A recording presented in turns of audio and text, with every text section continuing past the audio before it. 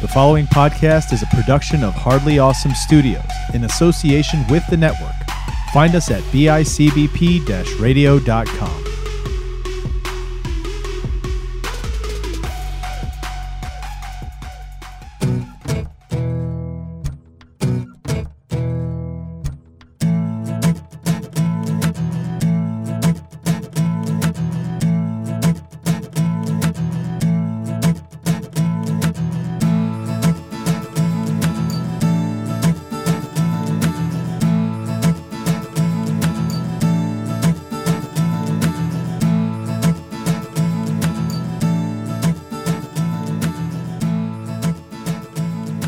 Everybody, welcome back to Cardboard Cave.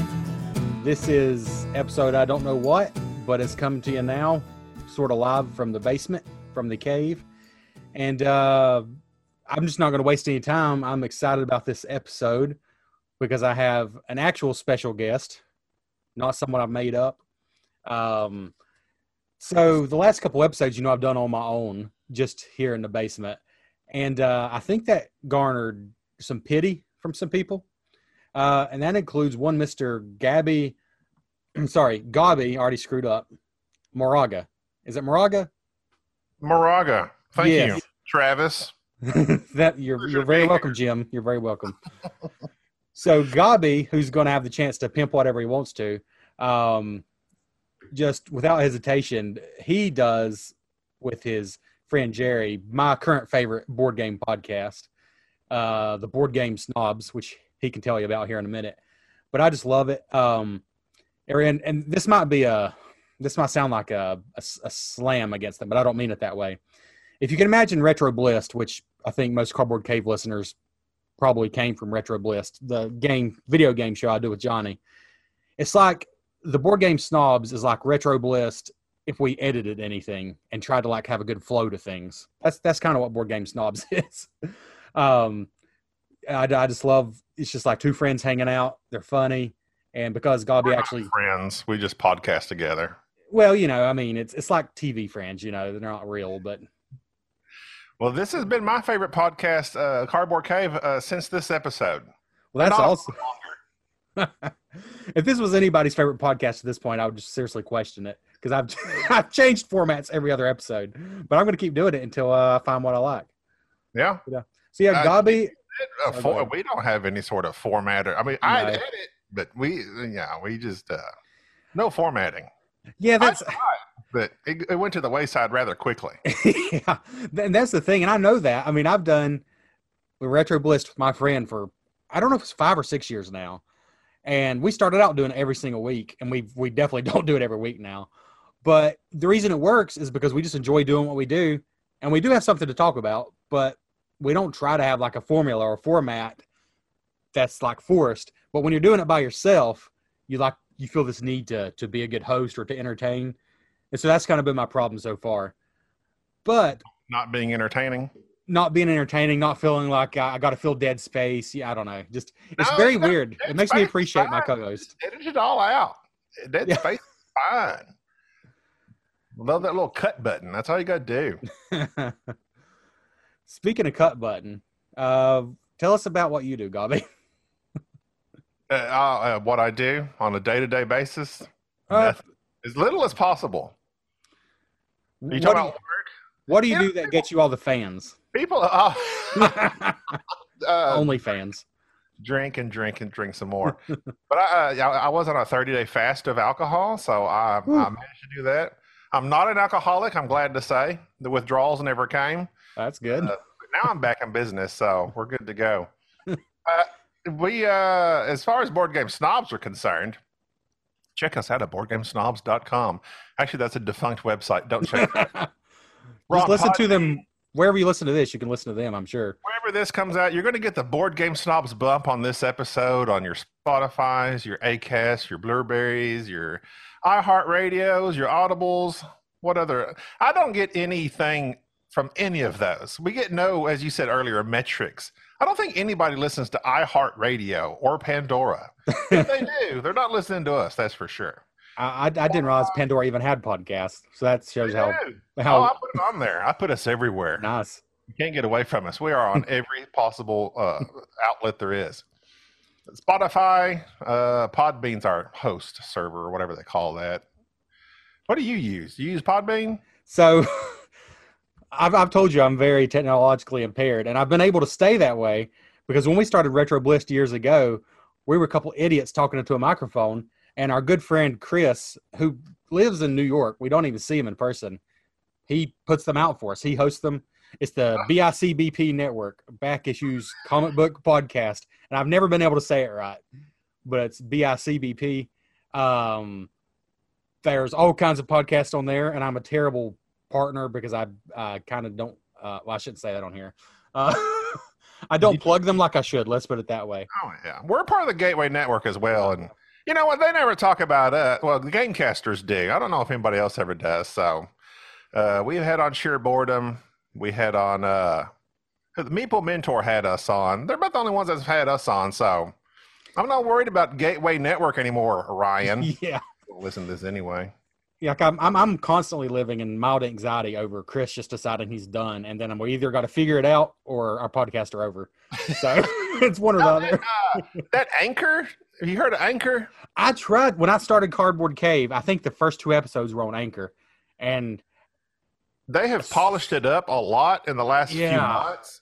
I think now it's pretty simple. You just put it on there, and I don't use it myself, but I was thinking about it for a possible future podcast. I was like, because from what I can tell, you just put your podcast on there, and it will publish to like Apple and all that stuff for you. Like it seems very maintenance. I don't know how well it works, but I do know quite a few podcasts use it.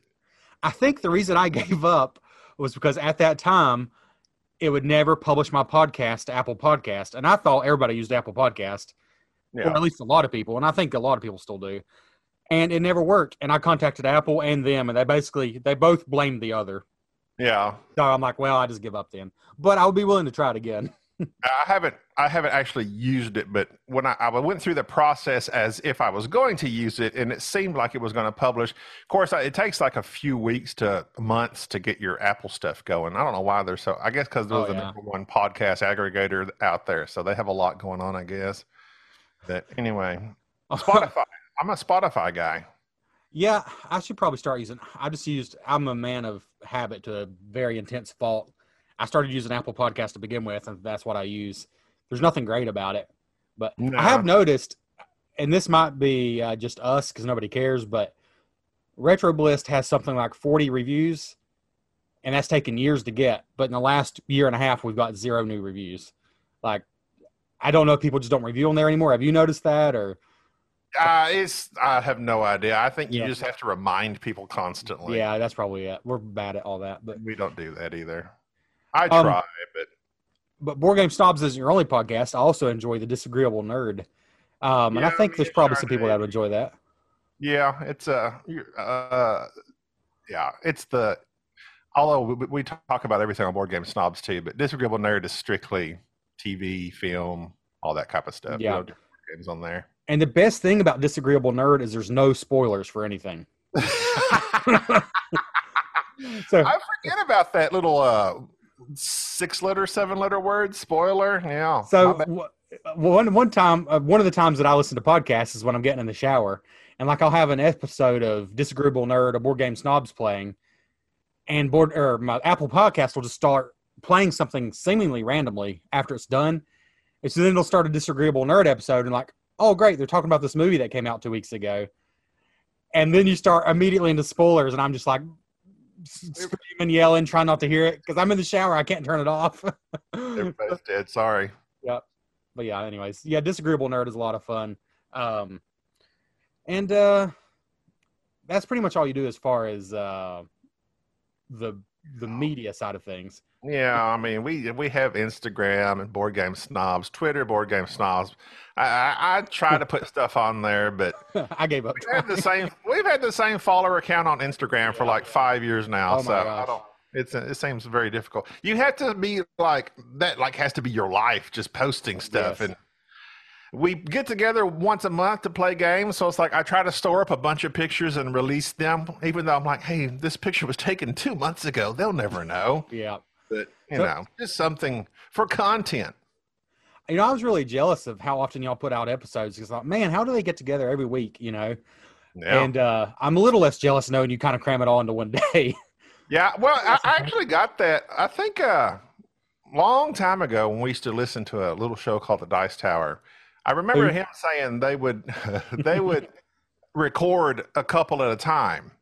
And then when I started Disagreeable Nerd, I talked to this other nerd type podcast guy, and he's like, oh yeah, we record like several and we bank them because we do try to put them out, but if you don't, you'll have something, in the bank that you can post. So yeah, we get together about once a month. If something crazy, if I call in sick for a day of work, we'll get together and record another one. But yeah, we usually try to get like 3 or 4 recorded in one day, which is pretty difficult. Yeah.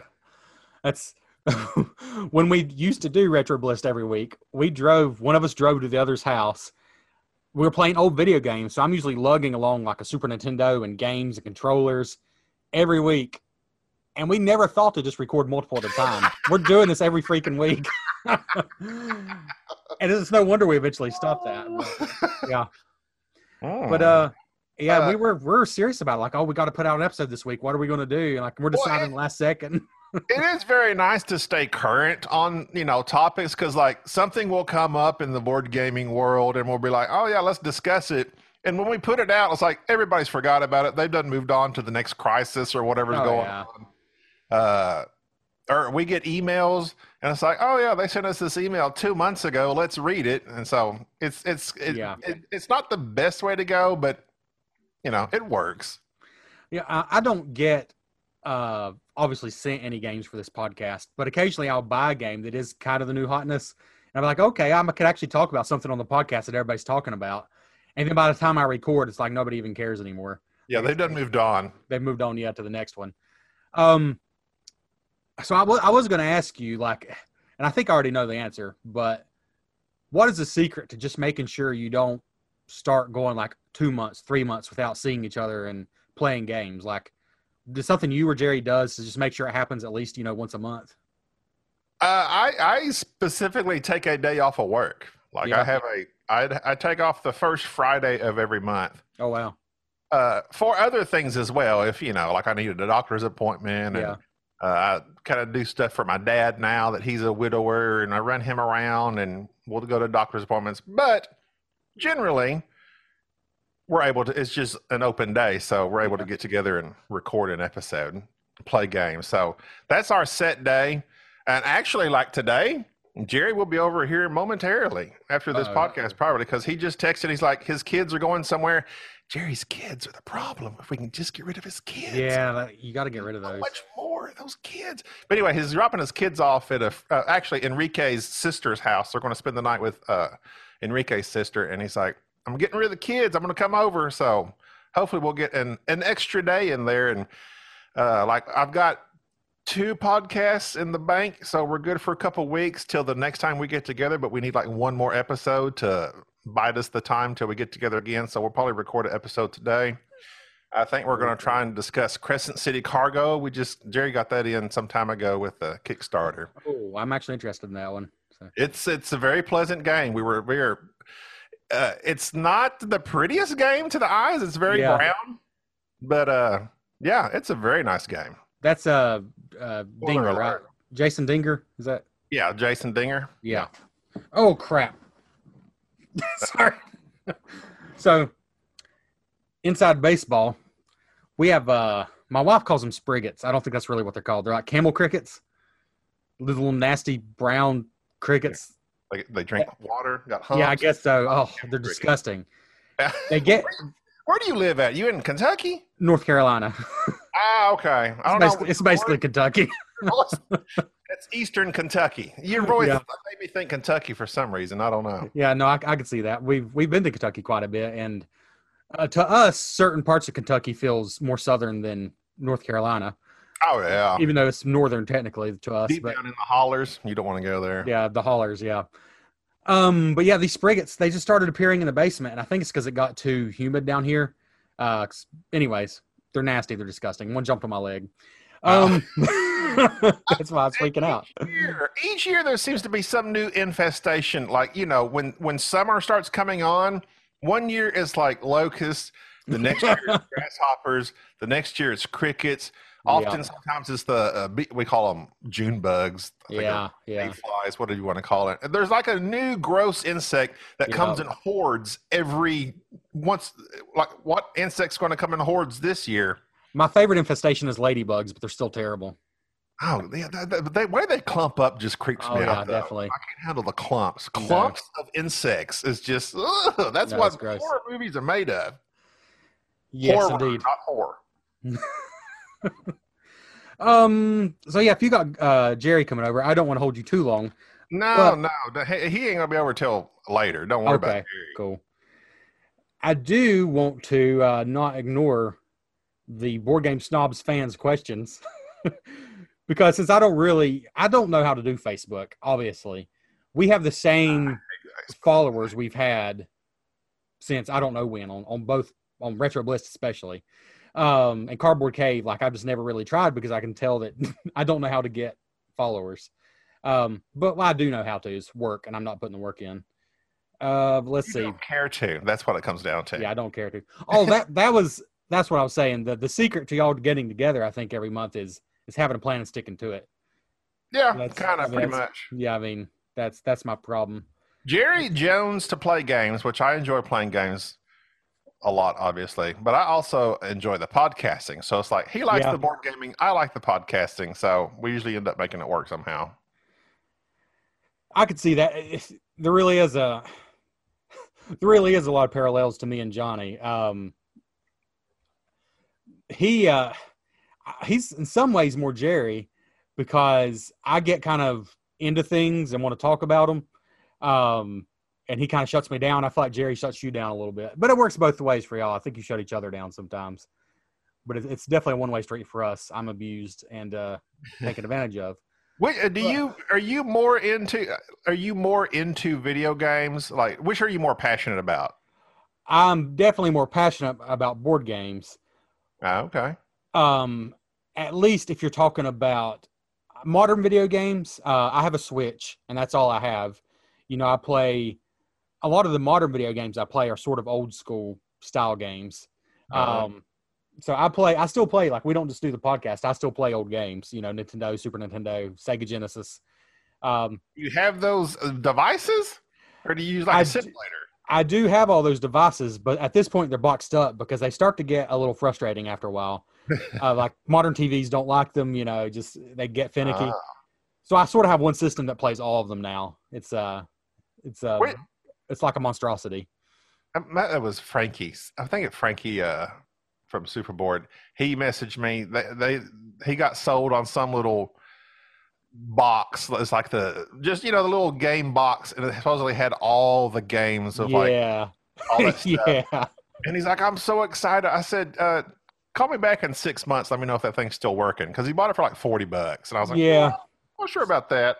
That's somebody that just basically bought a little emulation box and called it a game system. We'll see how that works out. It's supposed to be legit, he said, but I was like, we'll see. There's no game company, because Nintendo still holds licenses for pretty much all their games. There's no way they're gonna give them to somebody else to put out.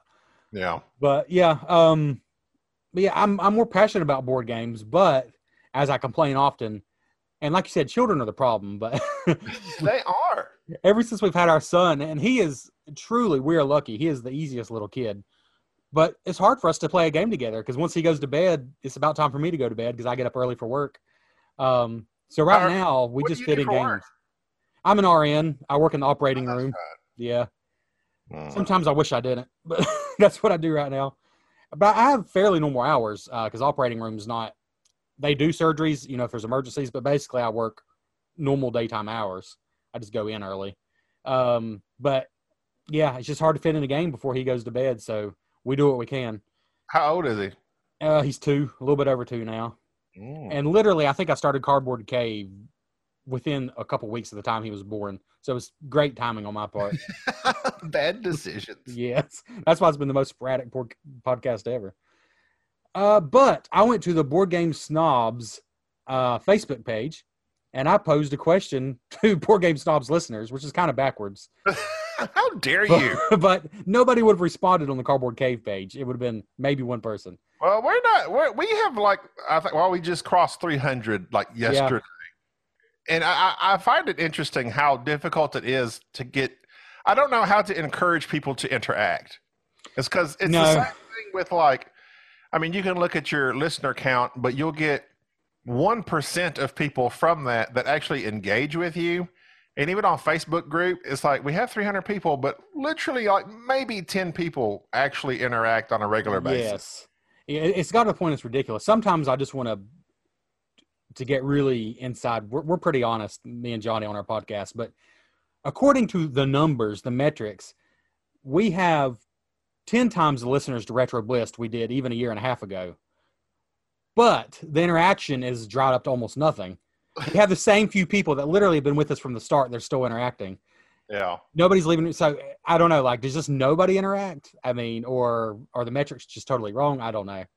But I've heard all that stuff. Like, there's, depending on who you use, they seem to do a lot of fudging with some stuff. Yeah. Podbean even like redid their whole thing. They're like, okay, no, these are the actual numbers. Don't, you know? So I'm like, who knows? Who knows how they calculate that stuff?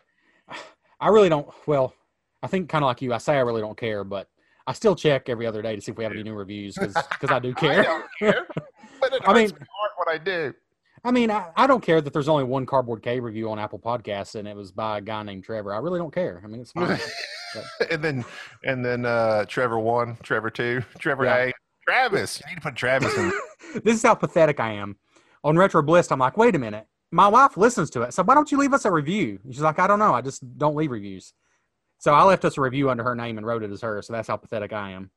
It counts. It counts, yeah. Though.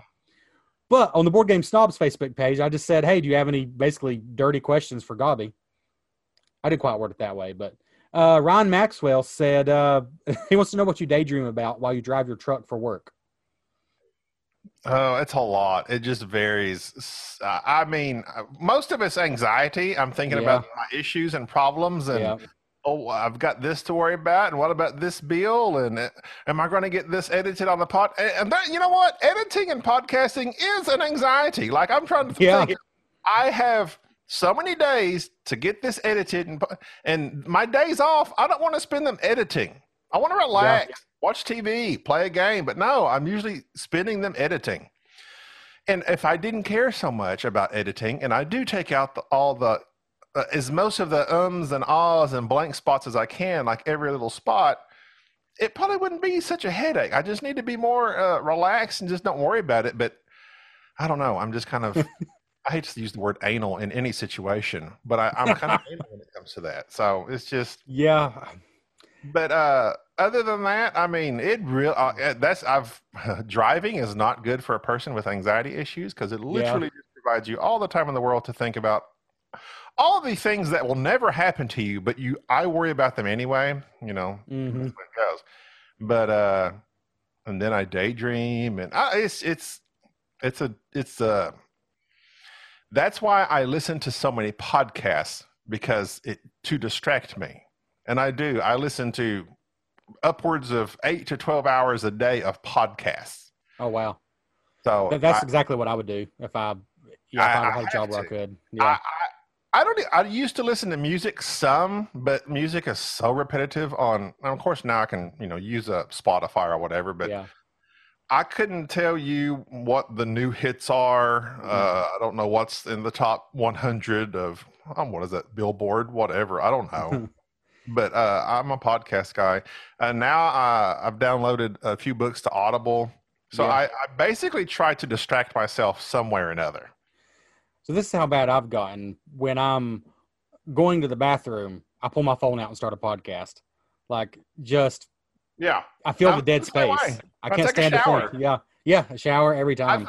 My wife is dumb. She's like, you're obsessed. You have to have something on all the time. I'm like, I don't like dead air. Even when I'm not on the air, I don't like dead air. I didn't used to be that way, but I totally am that way now. And I think anxiety just over years and years. So another, just to make this a really fun podcast, a couple of fun things Gobby and I both share in common is we're both and I don't want to put this on Godby, but I'd say a little bit out of shape. How dare you? I personally am on 3 different blood pressure medications, and here recently they don't seem to be doing the job, so that's great. So there's anxiety over that. Now that I have a son, I particularly want to not die young. I could die at any moment. Yeah. I mean, that's what's frustrating is I know, okay, a long time, this is kind of dark, but a long time ago, my wife worked at the bank where we used to live in another town. They had a new employee. He was a younger kid, but he had a wife and a kid. I say him a kid, but he was 24. He was 24 years old. It's a kid he to was me now. A big, tall fella. And he was not over, I guess he would be technically overweight, but he was nowhere like my size. He was just, kind of had a belly. He's a little bit round in the face. Anyway, none of that really matters because he was going down the country road. He came back from what do they call that? Where they have like the pancake suppers? IHOP or Waffle House? Kia something. Kia. Huh. Oh, something with a K. Anyway, some sort of club, Oh, okay. A Kiwanis Club? Huh? A Kiwanis Club? Kiwanis, yes, that. I don't really know what that is, but I've heard of them. That had a Kiwanis Club pancake supper. Okay. He was going home from that, literally just died driving his truck. Something weird happened to his heart, crashed into a tree, dead. And so that's like, it was awful. It was awful because like Gina's like one day she's at work with him, the next day he's gone. But that just, I'm like, that doesn't help a person with anxiety, especially like me, morbidly obese. I'm like, I'm already fat. My heart's already working overtime. But it don't matter if I'm even somewhat skinnier because my heart may just decide to stop. Or I may just get an aneurysm. Ryan Maxwell, this is what I fear about driving down the road by myself, eating a cheeseburger and choking, and there's no one around to help me. Yeah. Like, I fear, what if I just start choking and I'm driving a truck? I'm dead. And no one will ever know except this fat sucker was chewing a cheeseburger and died because he couldn't know how to swallow right. So this is added to my anxiety. It's nice to have somebody in your life that cares, but it really has added to my anxiety. I can become very almost like a sloth. Like, I kind of settle in. I might put my headphones in and I don't make any sound. I'm one of those people that can disappear in a room. And so like sometimes when I go to the bathroom or go downstairs, after a while of not hearing me, my wife will start banging on the door asking if I'm okay. I'm like, yeah, I'm fine. Why would I be okay? She's literally making sure I haven't died. Like she's told me she worries about that. And that just makes me feel really good. It's a concern. Yeah, good grief. I have another good friend. Like the most healthiest person probably in our lives as friends, jogs miles every day, literally ate like organic, as organic as you can. She has cancer now. And it's like, what? It's just, of course, I know these are not excuses for me to just continue abusing my body. But at the same time, I'm kind of like, well, what's the point? What's the point? I mean, not to get really morbid, but my mom's whole family, besides her, has like smoked their whole lives, been in and out of the hospital, just had different things going on. 2 of her brothers have had heart attacks, not fairly young. But mom was never in the hospital for anything. And then she got cancer out of nowhere, and she was the first to die out of all of her siblings, you know? So let's continue the death podcast. Yeah. So here's some other people who've died who are close to me. Who else is close to me that's terminally ill? So, speaking of ways you can die, no, I'm just kidding. Let's go on to Michael Vanoy. What does Dan Hughes call Michael Vanoy? I don't need to give the Vanoy. Yeah, there you go. What movie do you wish your life was like? Dead like. Huh? I said dead like me. I wish I had looked at these beforehand. I didn't either, but movie. Let's see. Well, there's got to be something on. I'll keep it clean. Let's see. That's an interesting question. I mean, I could go for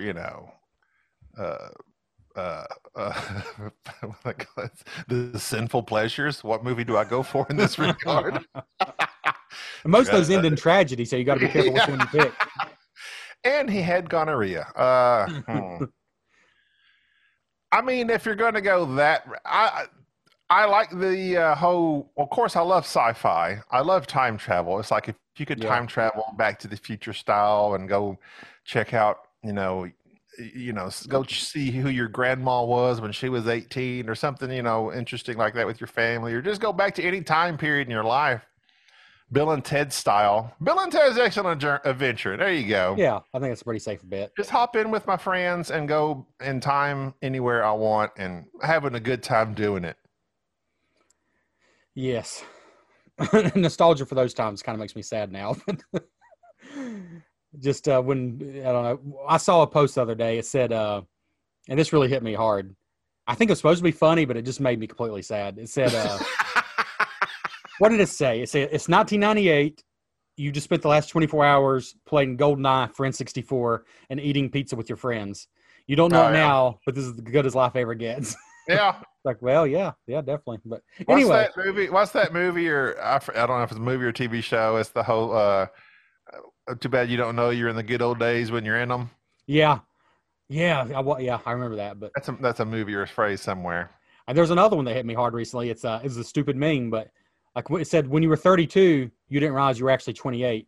As soon as you turned 37, you didn't realize you were 50 or something like that. Yeah. That's very true for me too. Like I started falling apart about 35. But speaking of good things, Rolf Ravendal, I think I said that wrong, basically said, is there a certain mechanic that when you know a game has it, you already know you're probably not going to like the game? Like, in general, I don't like negotiation. I hate negotiation because I'm not good at talking. I'm not an articulate with my words. I'm not very persuasive. But one of my favorite games is Lords of Vegas, which has that in it.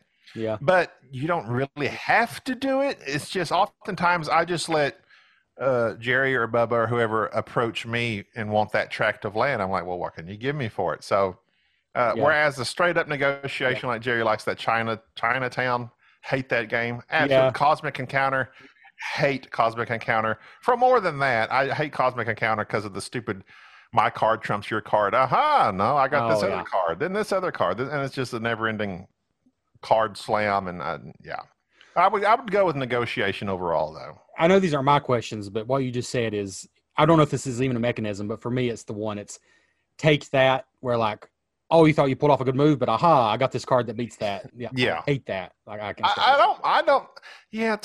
don't mind take that, but I like it to have its limits. But Cosmic Encounter is absolutely insane to me with that. Yeah. Just take that's random and you had no way to predict it. Like to me, just pointless. But Bob McBob said, what's your most embarrassing Jerry story? I saw this question, and I honestly don't know. Like, you've probably already shared it on Board Game Snobs, if there is one. I bet. This is my thing, Bob McBob, if that is your real name. I doubt it. Why are you hiding behind that handle? That's my question for you, Bob. I have a terrible memory, absolutely atrocious. Yeah, me too. And I've never been. All my friends, it seems like every time through each era of my life, my friends at the time, they're that guy. They remember the stories and they're the storytellers. And one time we were doing this, and then they recall stuff from 5 years ago. I can't remember. Yeah. I honestly said this yesterday. I can't remember yesterday. I don't know. Yeah. I can vaguely remember some stuff, not with Jerry, in regards to Jerry. Embarrassing story. I don't quite know if he means embarrassing for Jerry, embarrassing for me. I don't know. Jerry, I think he meant for Jerry, but I really don't know. Jerry is embarrassing in the fact that he has no filter. Because of his, we've discussed this before. He's on the spectrum, and he just sometimes his social cues aren't there, so he will just spout off and talk and crack jokes. But he is also not afraid to.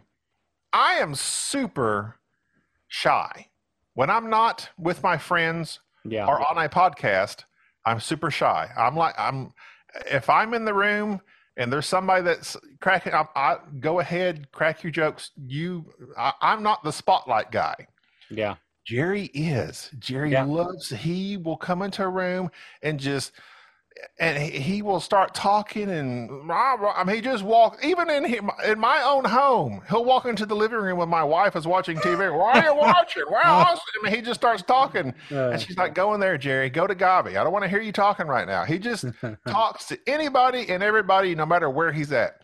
So we go to BGG cons, and we'll hop in the elevator, and there might be one time there was like, I think Bruno Cathala was the guy in the elevator, and he just starts talking to Bruno and cracking jokes, and sometimes his jokes are awkward and not that funny, but he's just saying them. He's like, on open mic night in the elevator, and he's looking for laughs, and I'm just shrinking in the corner because that stuff just, it makes me cringe. My skin crawls. I can't handle that kind of attention. Even when it's not on me, but I'm like, I'm with this guy. No, I'm not with this guy. That's Jerry. I'm over here. But I wish I was more like that. I wish I was more outgoing, but I'm not. I never have been. I'm very reserved and shy. If we were to meet at a con, it would take several games for me to actually warm up to somebody. Yeah. But initially, I don't know. I've always been shy. I'm the kid that hid behind his mama's skirt anytime, we went anywhere and talked to anybody.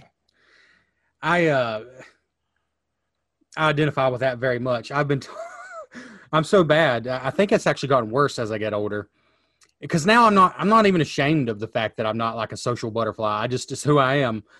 And so at work, I'll do my job. I'm in the room, and then I don't hang out in the break room. I go eat lunch alone.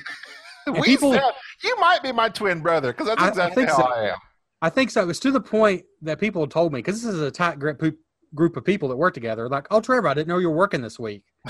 and it's Friday. It's like, yeah. Somebody told me just yesterday that I was like a ninja. They didn't know I came in the room. I just would rather not be seen or heard. That's just how I am. That's the way with my friends, I'm the opposite. I'm, have a good time, gregarious, you might say. But in every job I've ever been at, I'm the quiet guy. And it's like, for my friends, when I tell my family and friends, they say at work, "Oh, I've never heard Gabi talk so much." We're like, "Really?" So my friends and family are shocked that I'm a quiet guy.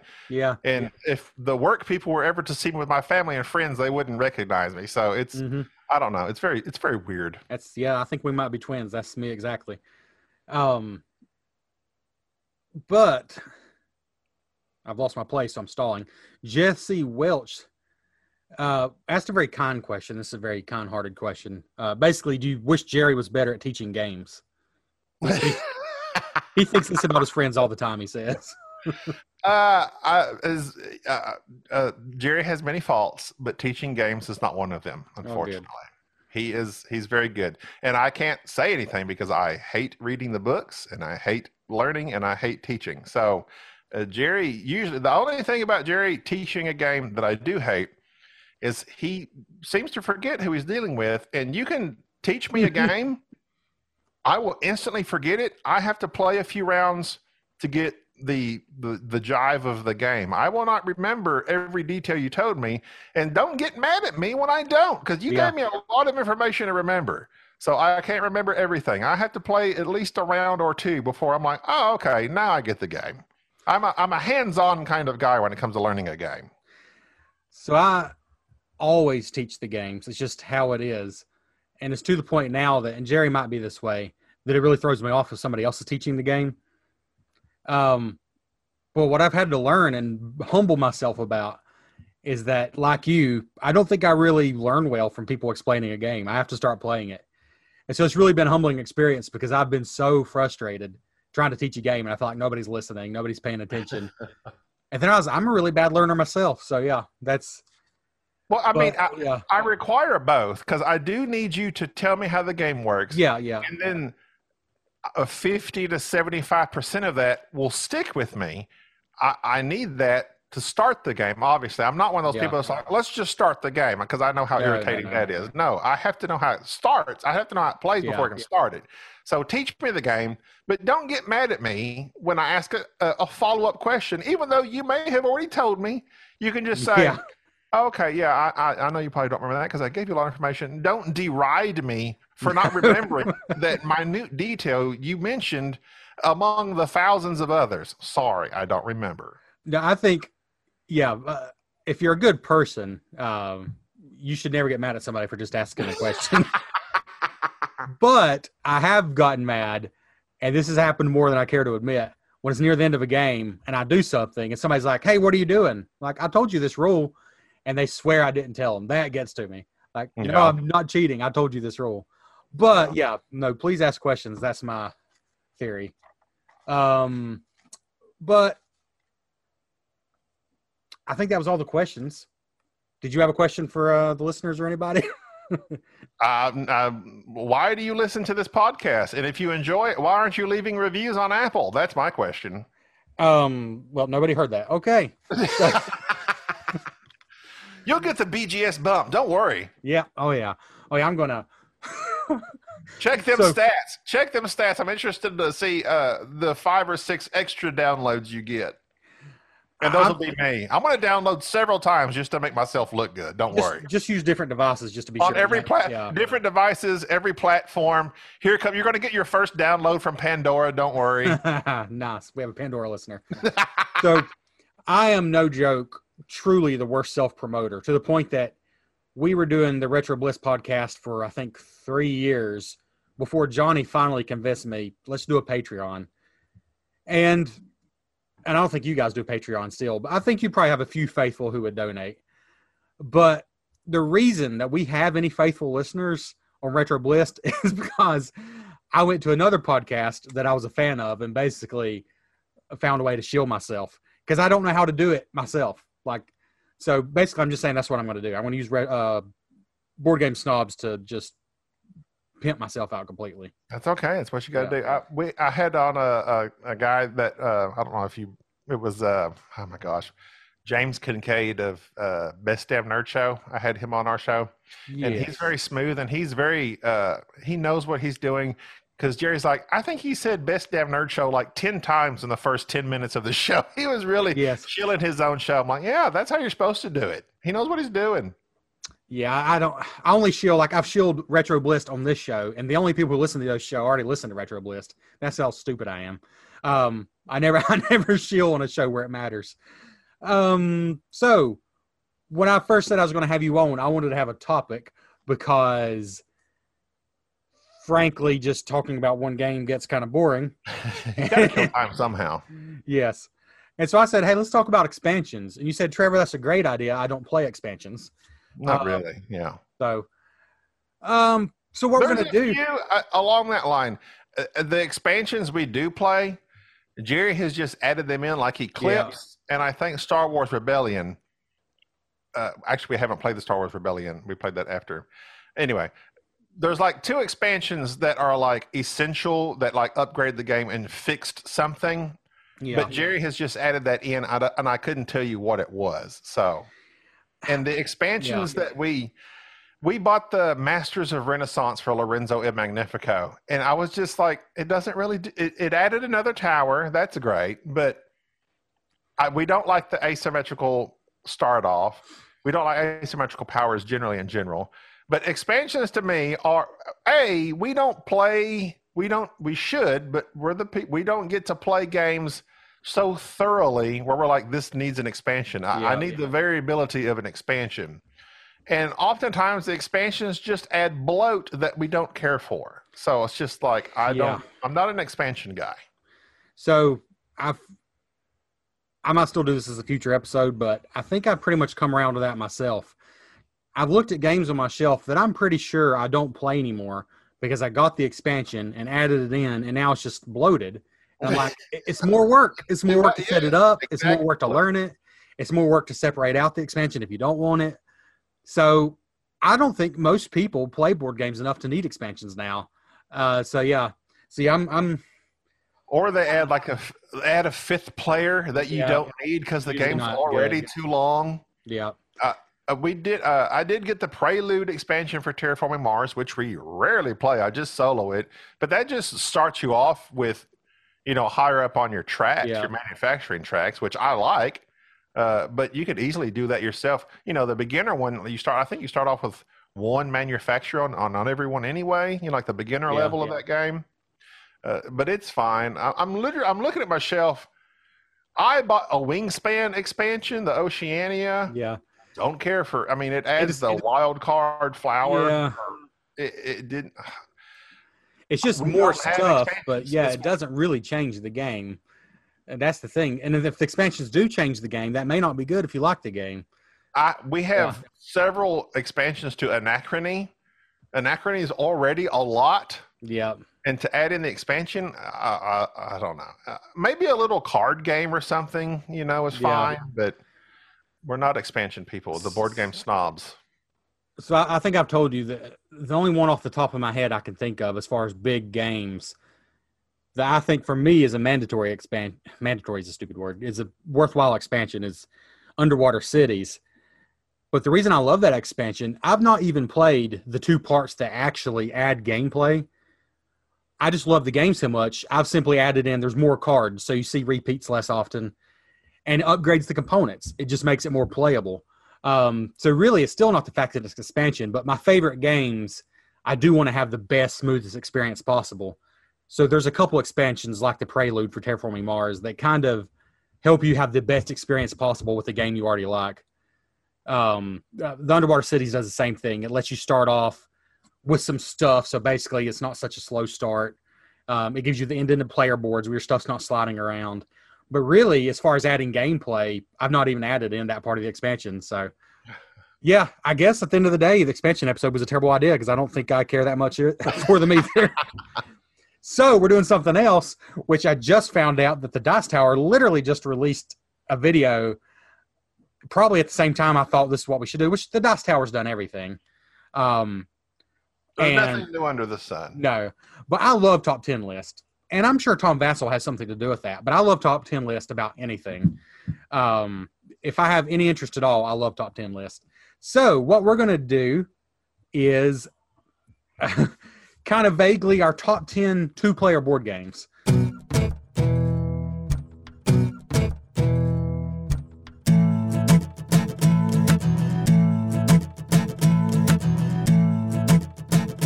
And I told Gobby he could do whatever he wanted to do. For me, this was literally looking at my list of games that I've listed as owned in Board Game Geek. And I just thought, do I think 2-player is kind of the best way to play that game? Or at least, is it just as good at 2 as any other count? Some of these are 2-player only. Some of these are just, I pretty much play them at 2-player. So that's kind of what I did. What did you do? I did lean more towards just 2-player only because I do prefer 2-player, 3-player max on the majority of games we play. Yeah. Because longer than that, the downtime's too much. We usually just play 3-player, me, Jerry, and Enrique. We oftentimes just play 2-player. And there are games that scale very well for 2-player, like Viticulture, you just have one spot. Yeah. Barony, you don't put out near as many tiles. There's games that scale well at 2-player. They're great. But I was like, well, I mean, that would basically just be my top 10 of all time. Yeah, so right, yeah. I would play my top 10 at 2 players. I would. Yeah. I mean, unless it has bidding or negotiation, 2 players is oftentimes optimal. So the route I went was mainly 2-player only and or games where it's team versus team, which I don't like because just make it 1 versus 1 or 1 versus all. That's 2-player to me. I totally agree. And I think I only kind of broke that rule on one game. There's one game I probably shouldn't have put on here. I kind of just cheated because I like the game. But if there's a game on here that plays multiple players, it's kind of just known that it's really just better with 2. So yeah, number 10. I did these 10 to 1 because I think that's how a top 10 list should be done. Would you like to go first with your number 10?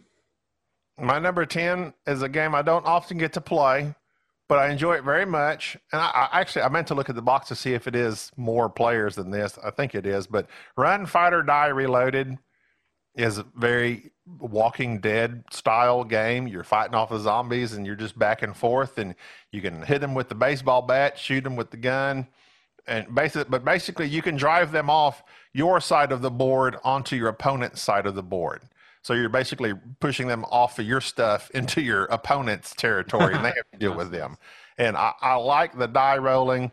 I like the different options it gives you, and there are some abilities in there as well. I forget what they are, but I think it may be more than 2-player, but you do have to have your boards like you push off to your opponent's board.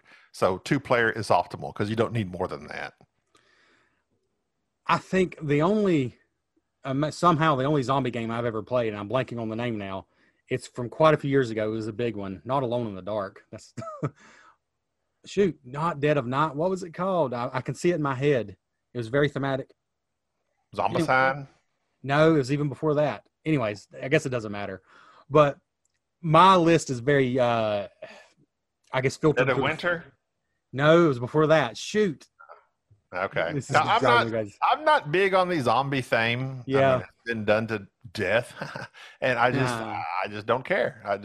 Zombies are not my thing. Cthulhu is not my thing. I don't care. But yeah, I enjoy this game. And plus it has little minis that are pretty kind of cool. Little plastic cheap ones, but it looks good too. So there's not any zombie games on my list for one reason. Most of my 2-player games are played with my wife. We don't play as many as I'd like to now that our son has been born. It's terrible. But still, most of my 2-player only games, because like me and my brother, he has 2 kids. So like we don't play games anymore really, unless it's all of us. Over there in North Carolina, we all do. I know, just something in the water. But my number 10 is a game that I've not played with my wife, and I've not played in years, which is why it's at number 10. But I do think it's just a ton of fun, and that's Memoir 44, the game that some people don't want to call a war game because it's basically it's a card playing and dice rolling game.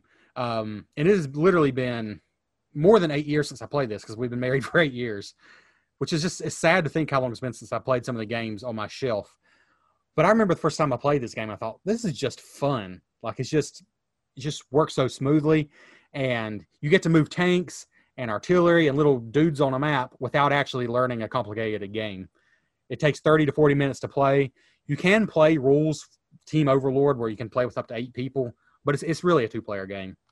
And it's just a shockingly beautiful game. Like I just remember at the time, especially, it was Days of Wonder. And it's just like, this is a World War II game, but it's somehow very colorful and just looks good. I actually would like to play it again, and I think my wife would actually enjoy it, even if she doesn't care about the theme, just because it is a fun game.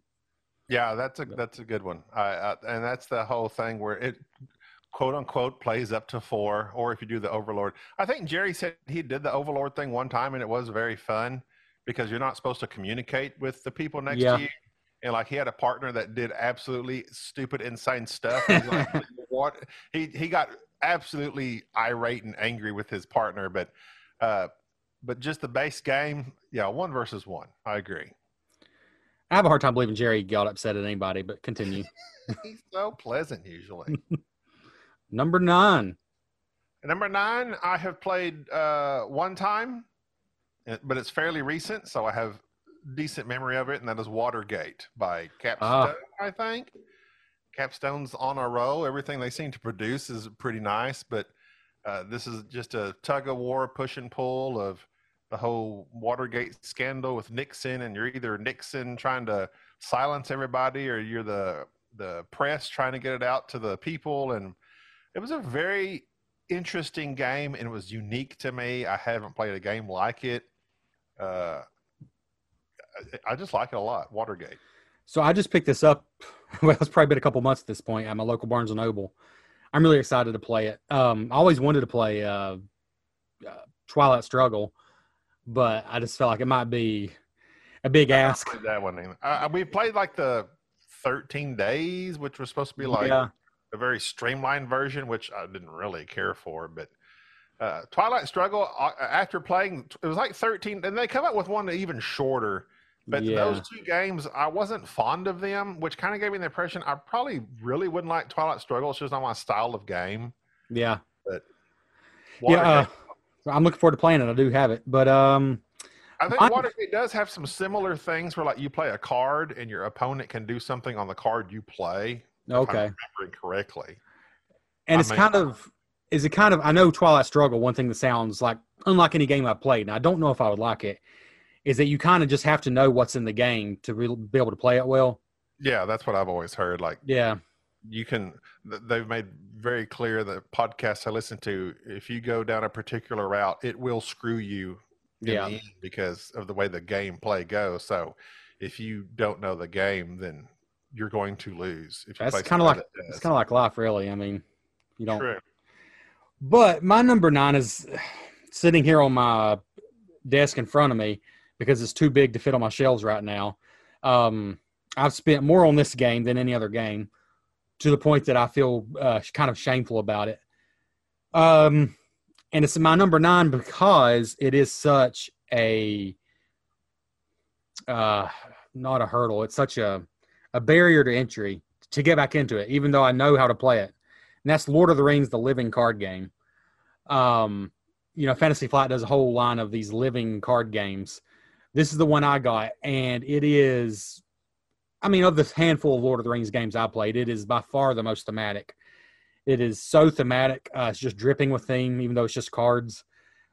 But it's a big, it's a heavy game, like heavier than you would imagine from being a card game. And it's brutally hard. That, a Dark Souls video game. I don't know if you've heard of that people talk about. It's just, I've heard of it, but I have nothing. I don't have no knowledge of it. It's a game that's just punishing until you know what to do. And this is that way. Like, if you build a deck thinking this will be good, I'll put some elves and I'll put Bilbo here and whatever, you just get crushed. Like, it's meant for you to fail and fail and fail, and then you start figuring it out. But it is dripping with theme. It technically plays up to 4, but it's a 2-player game.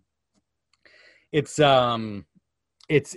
has this feel of combat and tension and anxiety that it feels to me like it feels like a big board game with miniatures and just battle, yet it's just cards in front of you. Like, it's kind of amazing that way. But it's a big barrier to entry, and if you're an obsessive person like I tend to be, you can spend way too much money. But Lord of the Rings, the living card game, is sort of the ultimate. Well, there's also War of the Ring, but I've not played War of the Ring. For me, it's the ultimate Lord of the Rings game until I play War of the Ring. So I haven't played either, so yeah. And if you're not, like, I have a hard time even telling people to get into it because it's a big barrier to entry, and then you got to decide how much of it you're going to buy, because you could spend $10,000 if you wanted to, probably, or close to it, which is insane. Yeah. No. What's your number 8? My number 8 is Hana Makoji. It's a simple card game.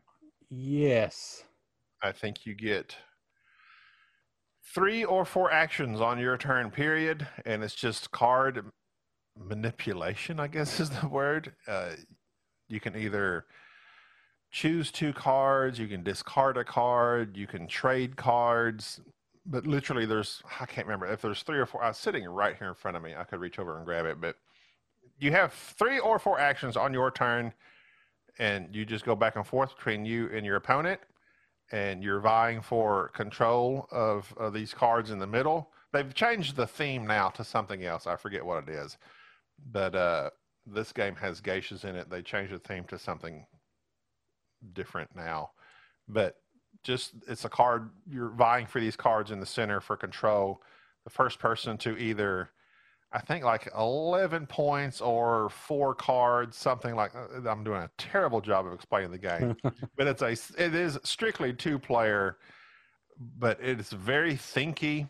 You're trying to think what your opponent's going to do, and the order in which you do your actions is very important. It's a great 2-player fast card game. Hana Makoji. So as soon as you said it, I knew it sounded familiar. And that's because this is another game I bought and haven't played yet because I'm a loser. Yeah, it looks great. It's very nice. And the geisha theme, I guess, throws some people off because it looks like people rethemed it a bunch of different things, just like as fan themes. Yeah. Anyways, my number 8 is kind of my one cheat on the list, and I kind of regret putting it on here. But it's called Trains, so it's the most exciting name ever. And Trains is the game that when it came out, everybody said it's just Dominion with a board. But something about this game clicks with me, and I adore it. And the reason I put it on the list is I have played it with 3 and 4, and it works great. but I played this mostly with 2 players, and it's just the great thing about Trains is if you play Dominion or any deck builder, I'm not big on deck builders as a thing, but I enjoy Dominion for its Okay, Jerry. simplicity. What was that? I said, okay, Jerry. Yeah, I don't like deck builders. Let me tell you about this one. It's great. Deck builder.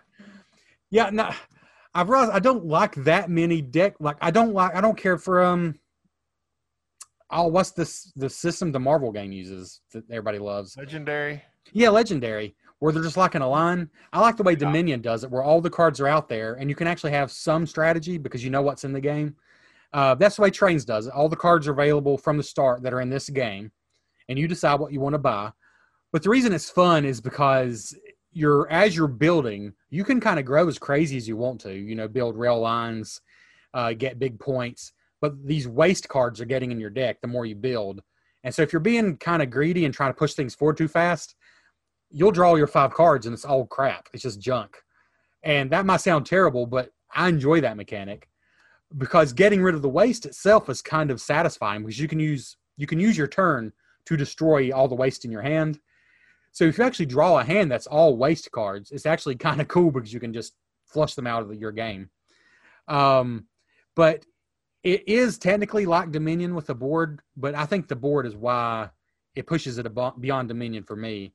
It's just simple route building, trying to connect routes on the board with trains. But my wife really enjoys it. I don't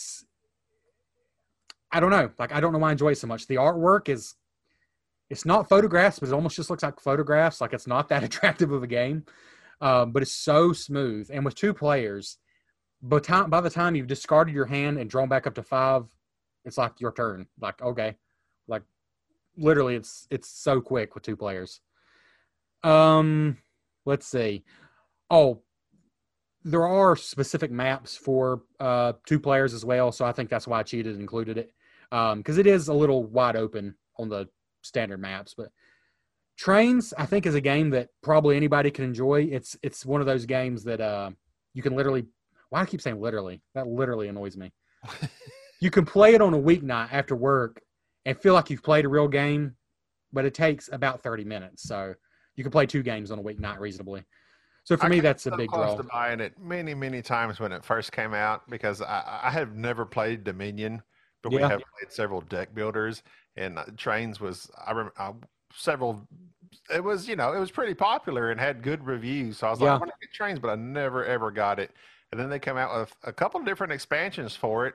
Yeah. But then, Star Realms, I had, it's not on my list nowhere, but that's a good 2-player deck builder. And that's about the speed of deck builder I like. I mean, it's just super streamlined, straightforward deck builder. And I like Star Realms, and I'm sure Trains is more involved than that. But it's more involved, but that is why I enjoy it. Because once you start playing, there's not a lot of fluff there. It's just, you're just playing.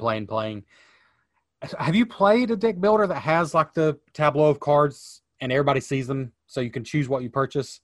Because I really do. To me, that's the only way I enjoy it.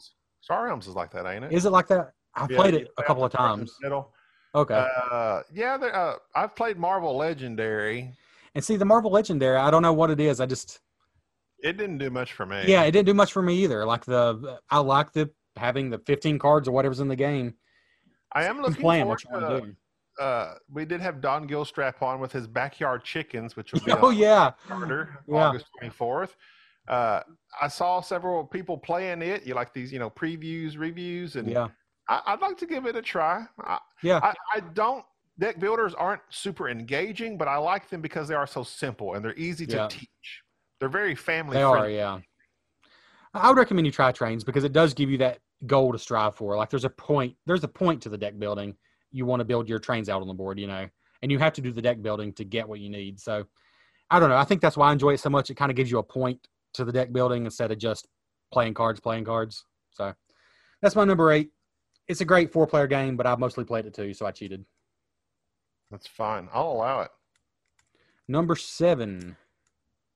My number 7 is Fields of Arle, but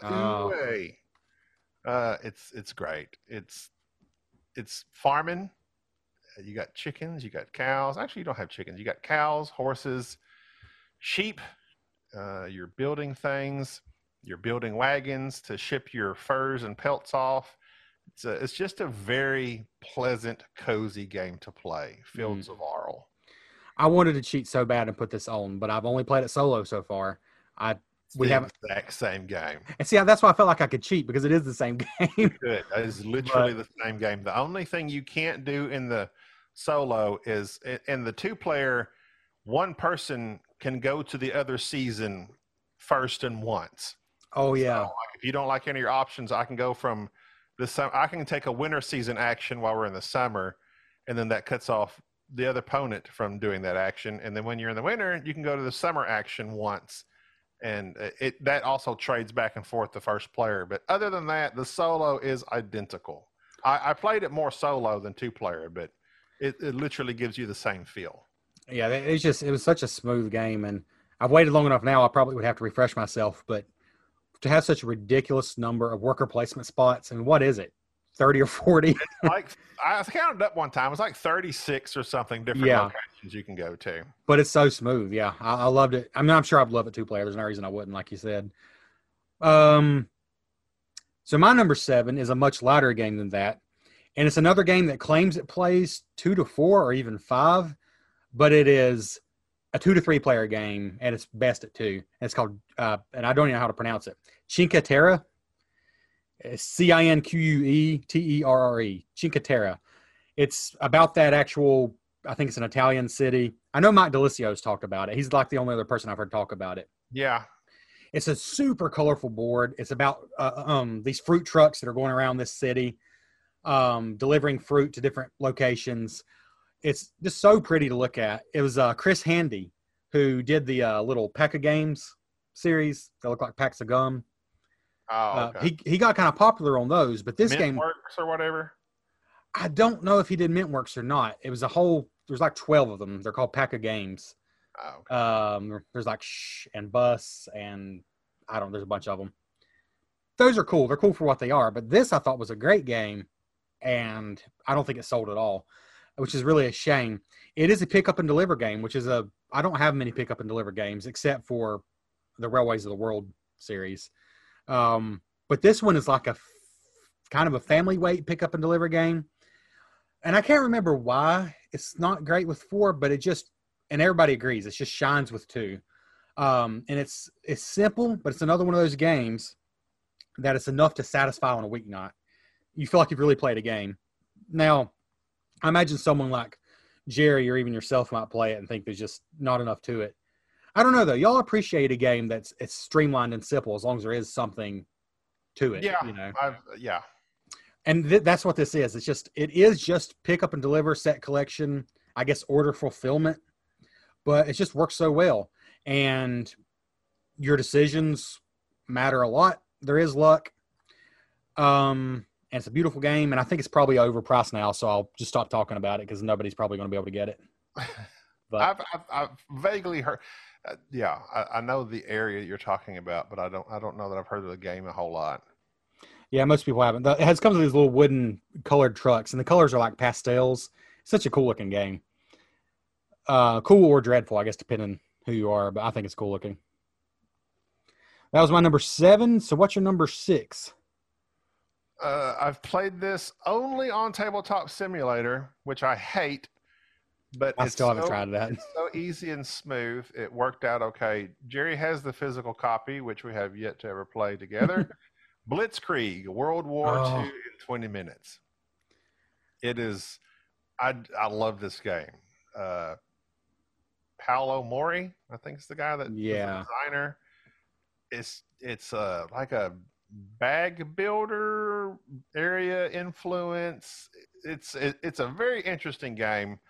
It's very take that at the same time. I mean, it's a war game, so but it's so unique. You can solo this as well. I haven't ever soloed it. I've only, like I said, we played it on Tabletop Simulator. Like we just had one day where we just basically played this like all day long, and man, it was good, so good.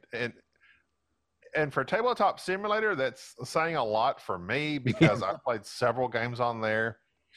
I played that Dwellings of Eldervale or whatever, but everybody Yeah. absolutely raves about. I couldn't stand that game, but it probably was having to operate the computer to Yeah. track stuff across this stupid thing on my screen. I think I would lose my mind. I think I'd snap. I think this game had it where like it had things that would actually click in place the way they had it set up. Okay. So it worked out pretty good, but I had a really good time playing Blitzkrieg. When this game first came out, I looked into it and I just thought it sounded fantastic, and it was impossible to get at the time.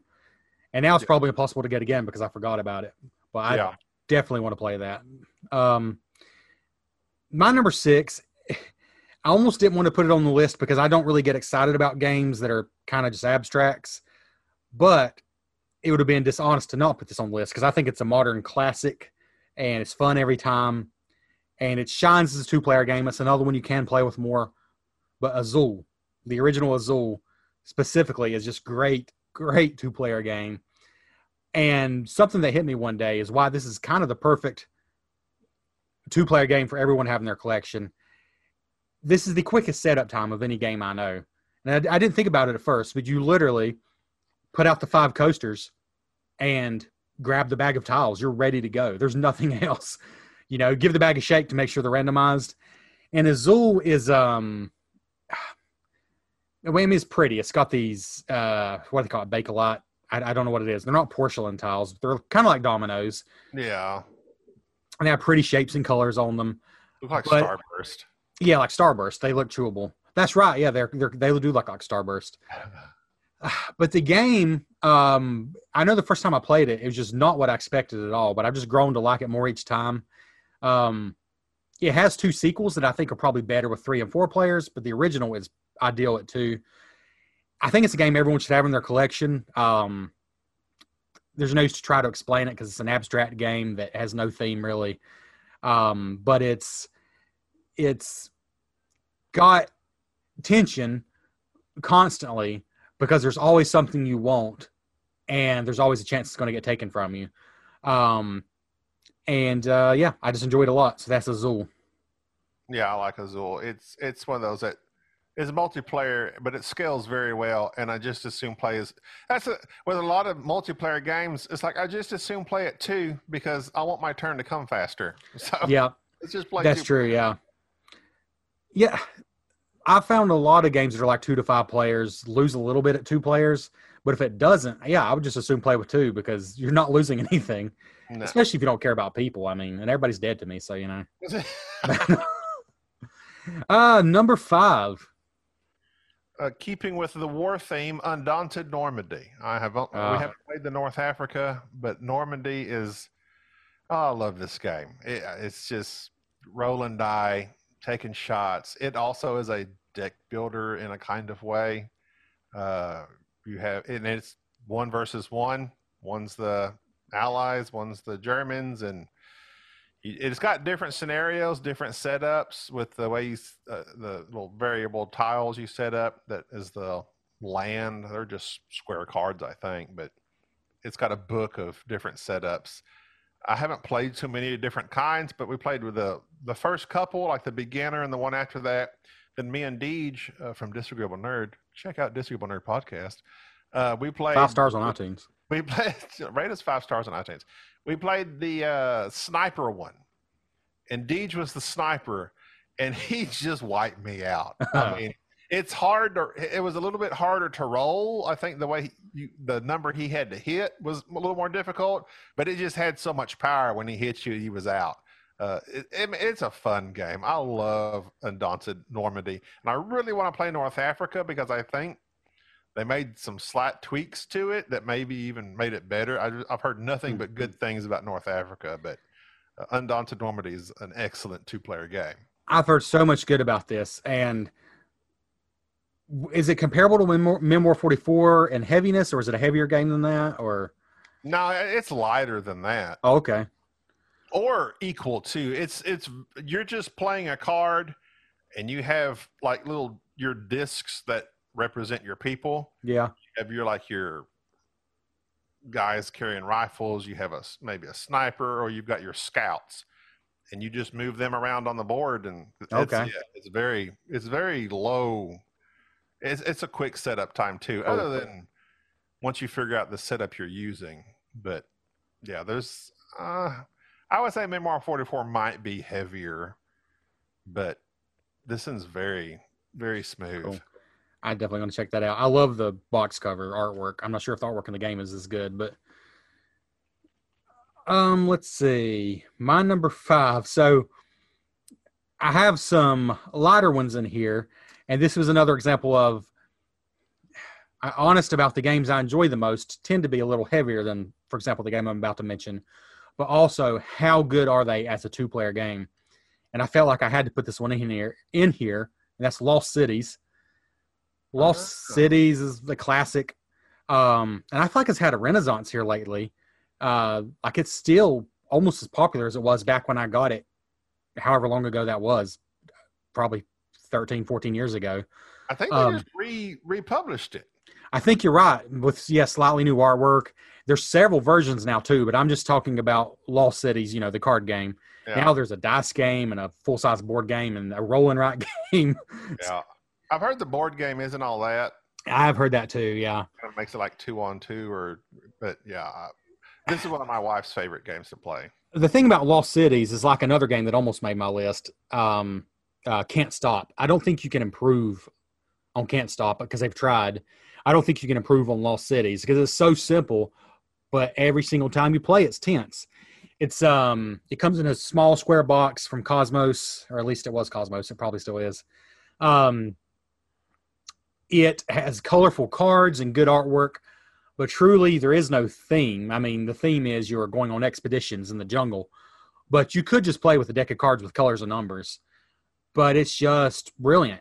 And it's a very mathematical game, but my wife says she hates math and she loves this game. So it's probably more than any game I can think of, at least for a game that plays in like 20 minutes. The tension of praying literally to whatever deity you might believe in that your opponent doesn't take that card you want. And they do every single time. And also the feeling of guilt, but also kind of laughing when you take the card they were waiting for. But it's just a great game. Lost Cities should absolutely be in everybody's collection unless you never play 2-player games. So Lost Cities, it should still be cheap because it's been reprinted. I like Lost Cities a lot, but if I was to choose between it and another similar style to me, I would choose the Shot and Totten. I don't know. Yes. You know what? I think I forgot about it. I have Battle Line. I actually would prefer Shot and Totten, but Battle Line, same game. Same play, but I think I wrote that down and forgot about it because that might have made my list. That's a good game. I like it. Kind of has like this poker thing to it, 3 of a kind. Yeah, it's interesting, but I like. To me, the Shot and Totten or Battle Line gives me a little more of that feeling of tension than Lost Cities. I like Lost Cities a lot, but it does seem like, at least with me and Gina, it becomes very clear to the two of us, well, these are the colors I'm going for and she's going for. And there might be that third one we kind of fight over. But that's just maybe just our style of play. But I enjoy it a lot, but that kind of seems the way it goes. And then it's just kind of like a race to who can get rid of their hand the fastest. But I really like Shot and Totten, which I had on my list, but it didn't quite make my top 10. But. Yeah, and Lost Cities is one of those games that if I was making a top 10 list of my favorite games, it probably wouldn't make it, but I have great memories of playing it specifically at 2, and it's always, I don't know, it's just always worked well. And I keep thinking it's going to get old after a while because it is just the same thing over and over. Yeah. But, yeah, for some reason it hasn't. So it's one of those I felt like I needed to put high on the list, to be honest. But it is a little – it's very simple. It's not the kind of game you're going to center a game night around. It's the kind of game you play, put out on the dining table and play it, So, number 4. Number 4, talked about recently on Board Game Snobs, Star Wars Destiny. It's a dead card game. It was once living. Dead. It's a card and dice, depending on what cards you got. The cards that you leave in play usually have dice with them. Card playing, dice rolling, you're shooting, you're meleeing, you're looking for shields or credits to buy your cards with. For a card game, it is very thematic, like you said about Lord of the Rings, because like Jerry said, there's, if you're a Jedi, there's some cards you can like pull out of your deck, and it's the way they theme the cards and have the actions and abilities of the cards is very thematic to what you're doing. You can choose either the light side or the dark side. Then you have your neutrals. There's like 3 or 4 different colors within those that they have cards that go, work together with their abilities and stuff. But basically you're fighting either 2 or 3 people, 2 main characters or 3 main characters against each other. There's a point system where you like choose up to 30 points worth of character. But it's very simple. You pick your deck. You can create your own deck, which is the part that Jerry enjoys very much. I liked the deck that just came to me pre-built. I like being able to manipulate that a little bit, but I'm not real good with like, this is what I need. But that is a big thing with these, I guess, these living card games when they're living, is building your deck and making the cards that work together very well. But as I've played it, I've gotten better at like, okay, I don't need so many of this style of card. I need to add in a little bit more of this style of card. But man, it's a fun game. And the dice are just absolutely incredible. They're big, they're chunky. I just love Star Wars Destiny. It has a great look to it. I've never messed with any of the living stuff besides Lord of the Rings, just out of respect for my bank account. But when this was alive, and you can still buy stuff. That's what Jerry said. He bought some more stuff here recently, super cheap, because nobody's buying it. They can get like stuff for cents on the dollar. But I probably have enough cards for 4 different, separate people. So I'm good. I had like 2 or 3 of the different starter sets that came with it. I'm good to go and just mix and match within those decks to create what I want. And it's just a lot of fun. Cool.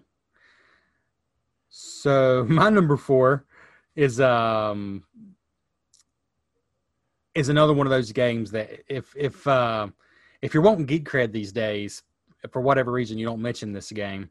But being honest, again, my wife being my primary 2-player game partner, this game has provided so much joy. Really, the series, but the one I picked because it's only 2 or 3 players is Ticket to Ride Nordic Countries. And the thing about Ticket to Ride is, it's one of those games that after I played all the games I played, and if I'd never played it, and somebody's like, "Hey, let's play this," I really can't tell you what I think about it. I'm not sure. But when I got into gaming, the original Ticket to Ride, I think, was it was one of the new hot games that I bought. I remember that. And so I enjoyed it. And my wife, when we went on our first date, and this is a long way to get around to this, I don't know what I was thinking, but I apparently mentioned that I love board games to her.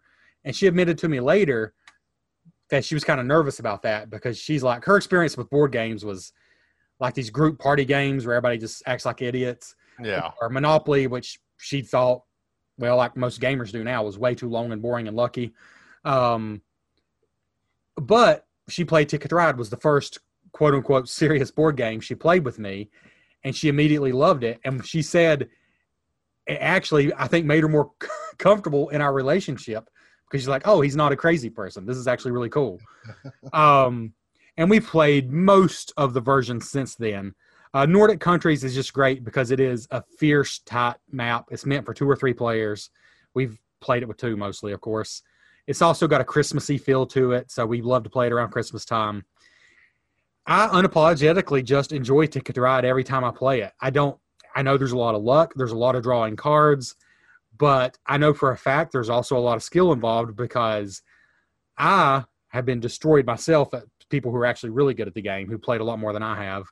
But yeah, I just enjoy it. And I think Ticket to Ride Nordic Countries, if it's still available, if you mostly play with 2 players, it's probably the one to get. It's also got cool purple trains. So when we started in board gaming, Ticket to Ride, of course, is one of your earlier purchases, and I enjoy it. It's fine, especially starting off. Now I don't care that much for it. But I never have played any of the other Ticket to Rides, which I know some of them add more mechanics. Yeah. And I know in Nordic countries, that is the one I've heard, like if it's a smaller map, so it's tighter. Yeah. So 2 players or 3 players, good with that one. But I'd be willing to try them, especially the, was it Markland? There's one of them that's supposed to be. Markland adds a whole game. pick up and deliver mechanic. Yeah, I'd like to try those, but of course, I think it's out of print. The Pennsylvania UK expansion is a good deal because it comes with 2 maps. The Pennsylvania side adds a simple stock market system, and the UK side, it's probably might be the most complex of all the Ticket to Rides. It adds a whole thing to it. I remember when those come out; those were real popular. So yeah, if you have, well, you probably don't have Ticket to Ride anymore, but if you do, that's a good deal. That expansion is. But yeah, the original Ticket to Ride is kind of big and open for 2, but we always enjoyed it anyways. But Nordic Countries is great if you have just somebody to play with. And it's a great partner game. I don't know. There's something kind of romantic about just beautiful artwork and an old-timey map and trains. Romantic isn't the right word, but charming, quaint. Candles and wine while you're at it. I mean, that's how babies come. I mean, I'll just be honest with you. That's how you got that first one. Yeah. How many kids you got? 1? Yeah, just 1. Did it? Yeah. Was it soon after a game of Ticket to Ride? I think it was, Ticket to Ride Nordic Countries, yeah.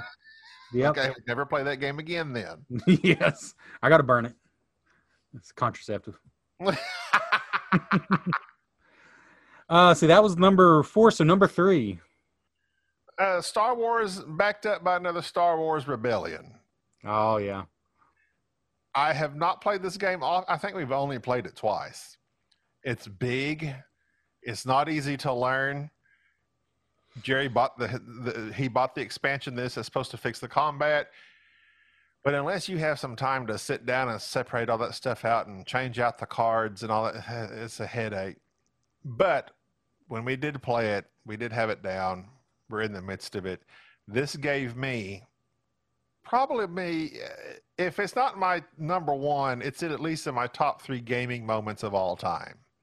It was a last-minute Death Star run by Princess Leia. Jerry was just about to discover where our base was. We were just, this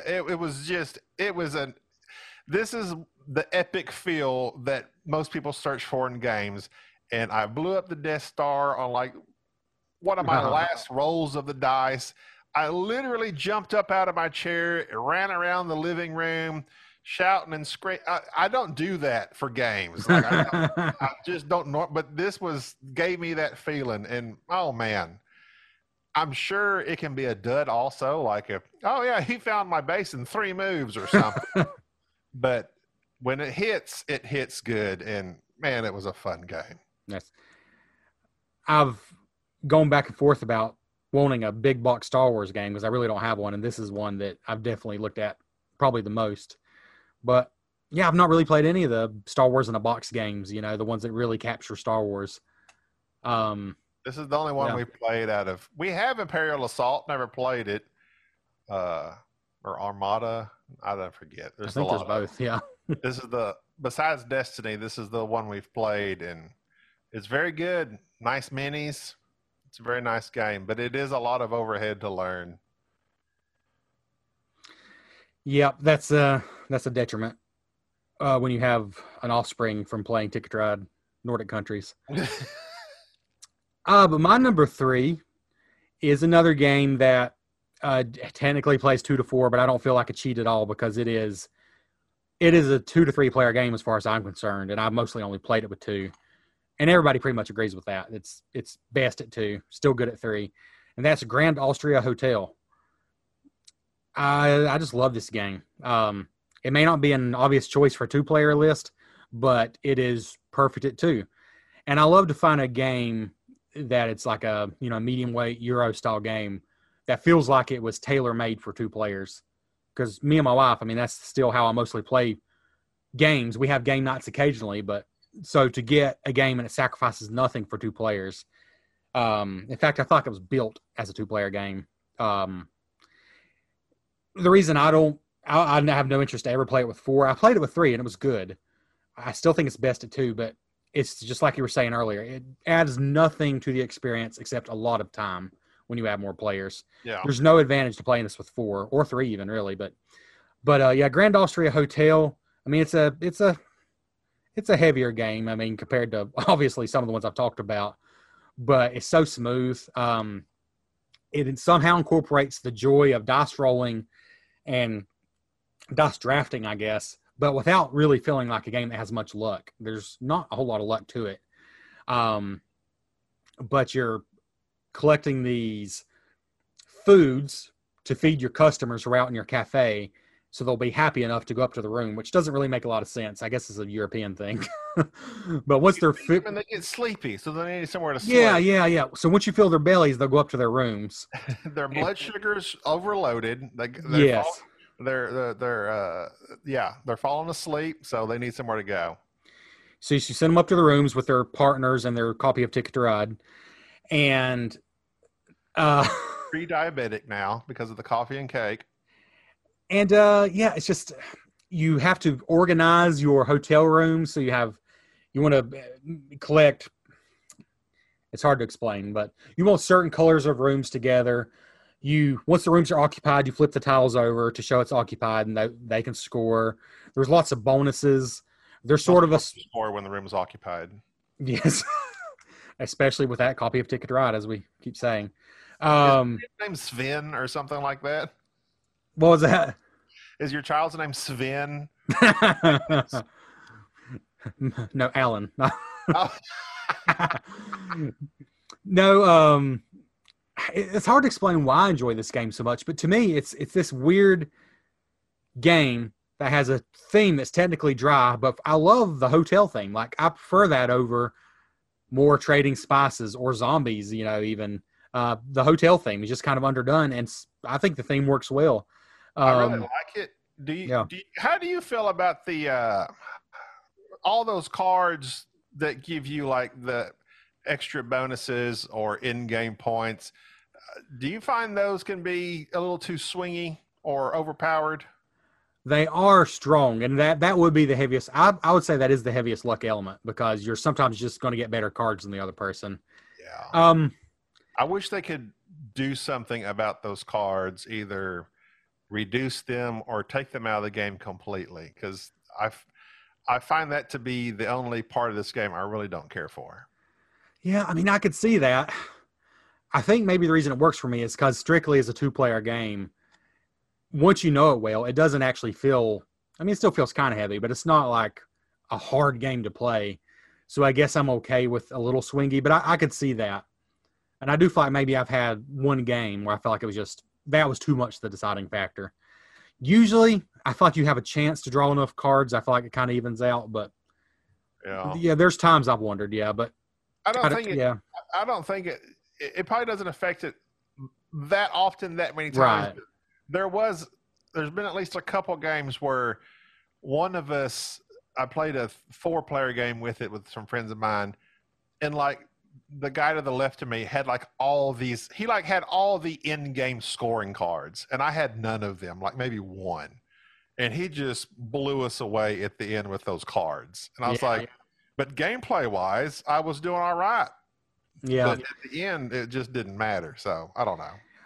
We played Raccoon Tycoon, which is a game I really enjoy, and I think y'all enjoyed that too. Have you played it? Yeah, that's a good one. I got the expansion, which I'll talk about that some other time. There's some things about that really frustrate me. It's one of those Kickstarter expansions, and it wasn't exactly compatible with the retail version of the game, but it didn't say that anywhere. Anyways, they made it right, but that was just frustrating.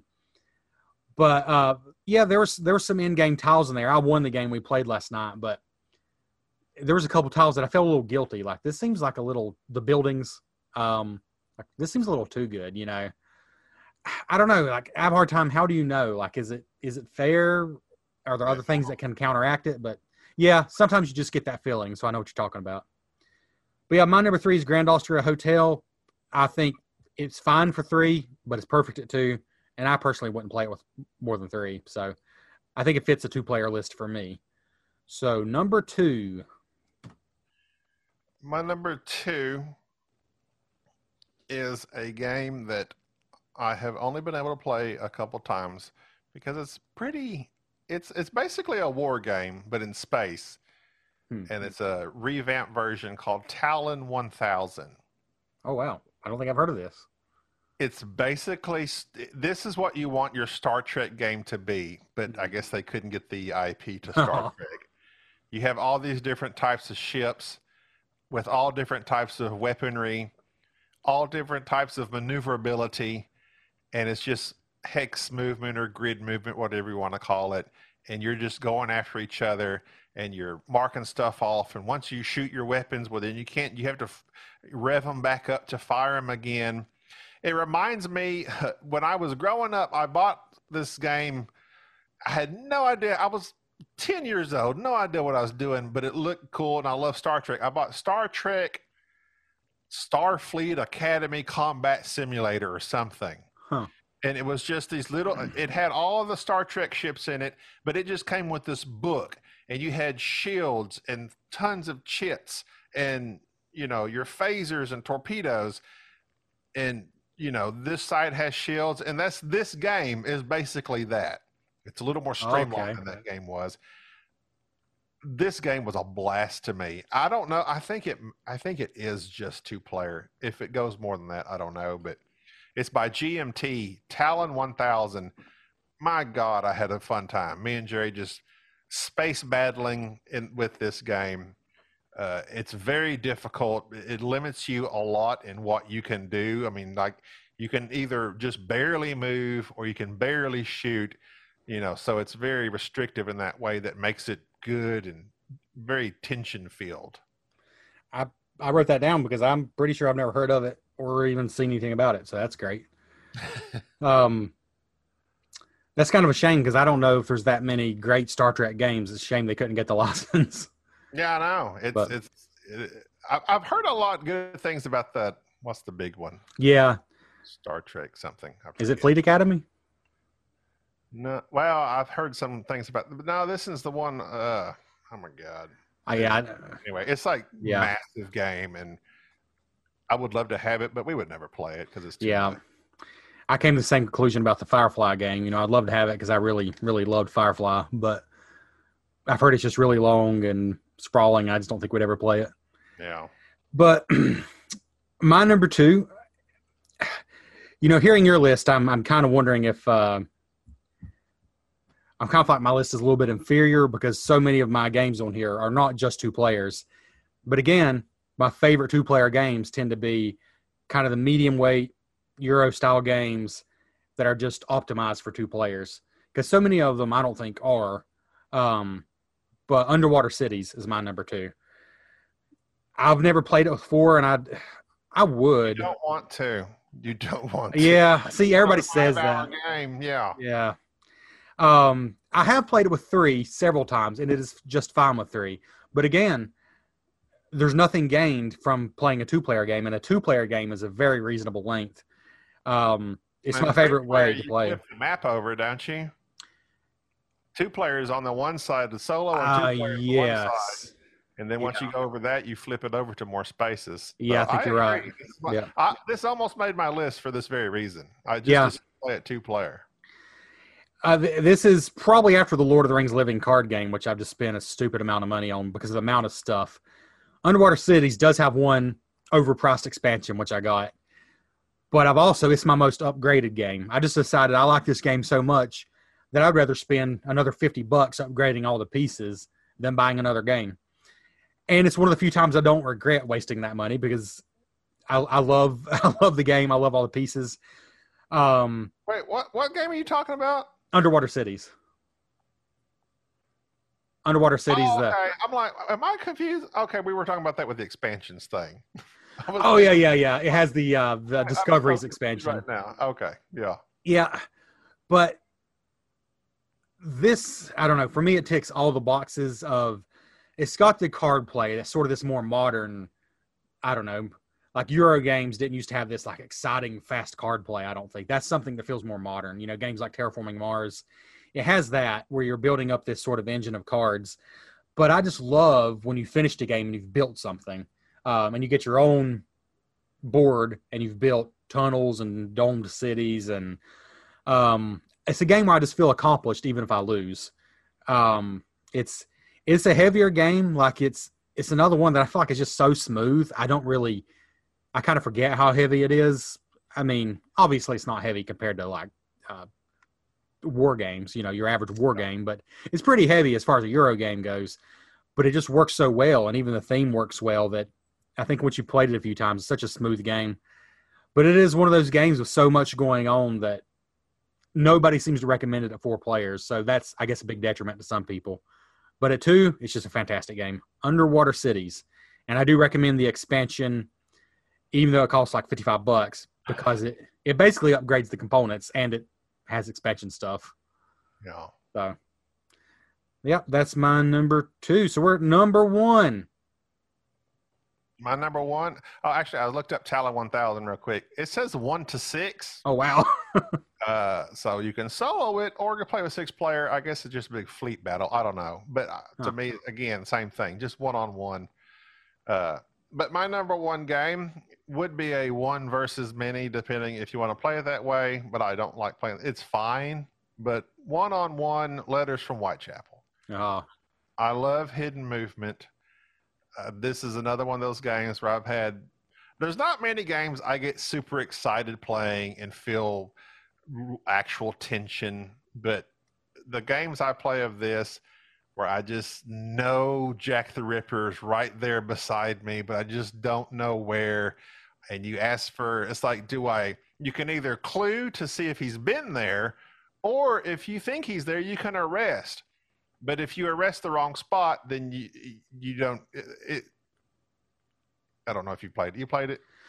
I haven't. I was going to say the closest I come is Scotland Yard, which I loved. Okay. So I need to play a more modern hidden movement game. So you can ask for clues in which you can ask up to 3 different spots. Problem is, you won't know if he's there or not. You'll just know if he's been through there. Whereas you can arrest one location, but that's it. You can't arrest more than one location. So you have to be pretty sure he's in the spot you know he's at. So as it comes down to that whole thing, it's like you've narrowed it down. I'm pretty sure he's here, but if not, it's the end of my turn, and then he'll move. And it's just the tension and Letters from Whitechapel I absolutely love. If you put on in the background some of the Robert Downey Jr., Sherlock Holmes music to even add some ambiance, oh, man, I love this game. I definitely need to play it. I loved Scotland Yard. I'm sure it's a much simpler game, but the tension, it's almost unbearable if you're the one hiding, especially.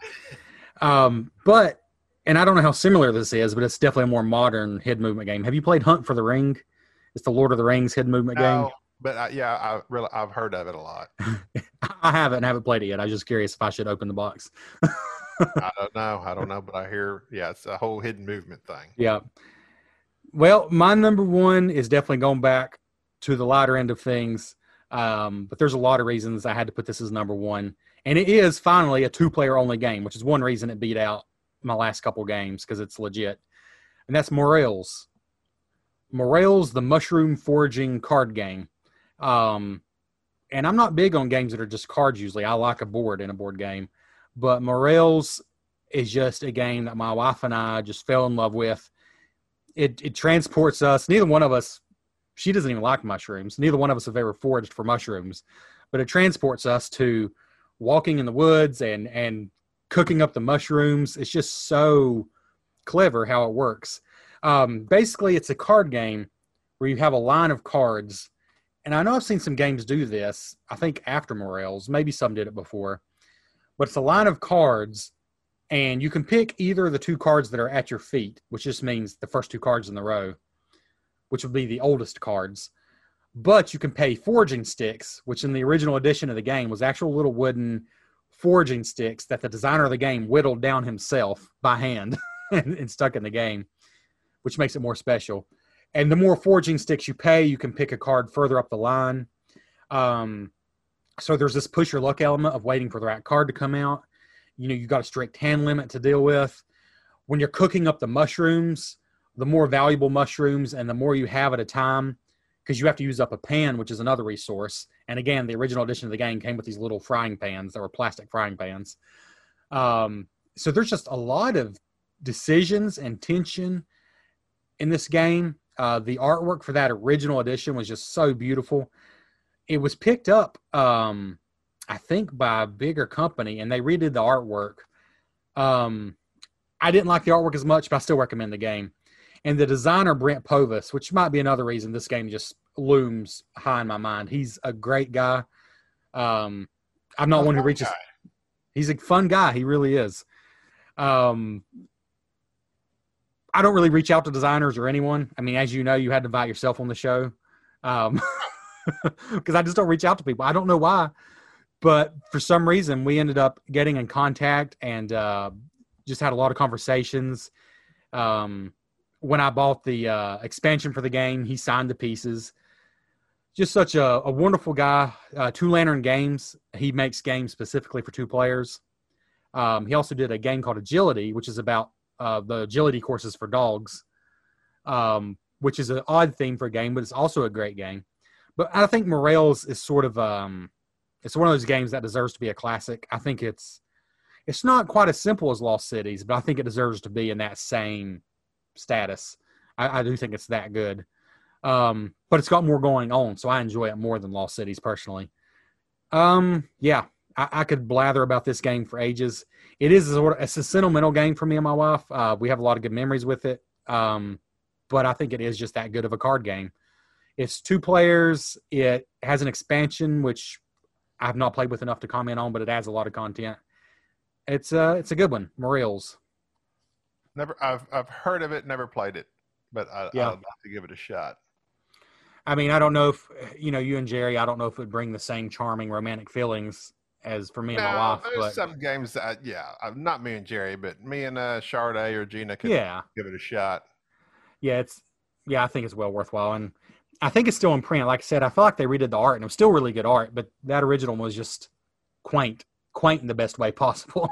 Yeah, I feel like I just saw this maybe on Cool Stuff or somewhere, but I think they may have redone it or published it again or something. Cool. It should stay in print. It's good. Wow. Well, that was I feel like your list made sense. Like it's a normal person's list. Mine was kind of all over the place, but I think people could find quite a variety of 2-player games with these. Yeah. I would say I had Jaipur, but it didn't quite make the list. Holy cow. Wow. Targi, it didn't quite make the list. King is Dead is one that plays more than 2-player, but I believe it's best at 2-player, and it's an amazing brain-burning game. But yeah, I did the whole put meeple ranking thing. I'm like, oh well, I would choose this over that. So yeah, that's how I do my top 10. Maybe I should have done that because Jaipur is another great one that my number 8 is Jaipur, not Trains, because Trains is really Trains is a great 2 to 4 player game. It doesn't belong on this list. Jaipur is my number 8. Yeah, it's a great card game. Yep. Targi, it's another game I've had and not played. So yeah, it's good. It's on Board Game Arena. You need to check that out. It's got a bunch of those. Have you been on there? I haven't. The closest I've come is when you and Jerry invited me to play. Was it Yokohama? Oh yeah. And I was like, I need to do it, and then I didn't do it. I love Board Game Arena. I hate Tabletop Simulator and Tabletopia, but Board Game Arena is just point and click, and it keeps track of everything for you. They got a lot of good games on there now, and it's got Jaipur, it's got Hanamakoji. No, maybe it does. No. Anyway, it's got a bunch of good stuff on there. So I proposed to my wife immediately after playing a game of Jaipur, so I was really sad that I forgot that one. Oh, that's devastating. Yeah, it really is. That should be your number 1. It would have been up there. I guess I dismissed it. Number 2. I looked right over it somehow. So that's another disappointing episode of Cardboard Cave. Check out Board Game Snobs podcast. Once you do, you probably won't come back here because it's way more entertaining. How'd you get Cardboard Cave? It doesn't sound very structurally sound. A little bit of rain, it's just going to be a pile of cardboard. Probably because the basement here made me think of a cave and just cardboard because board games. Oh, but okay. I found it was a terrible choice because if you try Googling cardboard cave, you find kids who've made caves out of cardboard. Nothing to do with board games at all. You will not see Travis's name on there anywhere. No Travis. Just, a bunch of babies made after Ticket to Ride. But, I I don't think I have anything else. But seriously, check out Board Game Snobs and check us out. Check them out. The fans only page is fantastic. You like hairy feet? Yes. Enrique. Yeah, he's really featured on there with his arms. It's really nice. Featured, yes. Featured, yeah. Hey, thanks for listening to Cardboard Cave. I'm going to cut this off before I say something I regret. All right. Thanks for having me on. Thank you very much.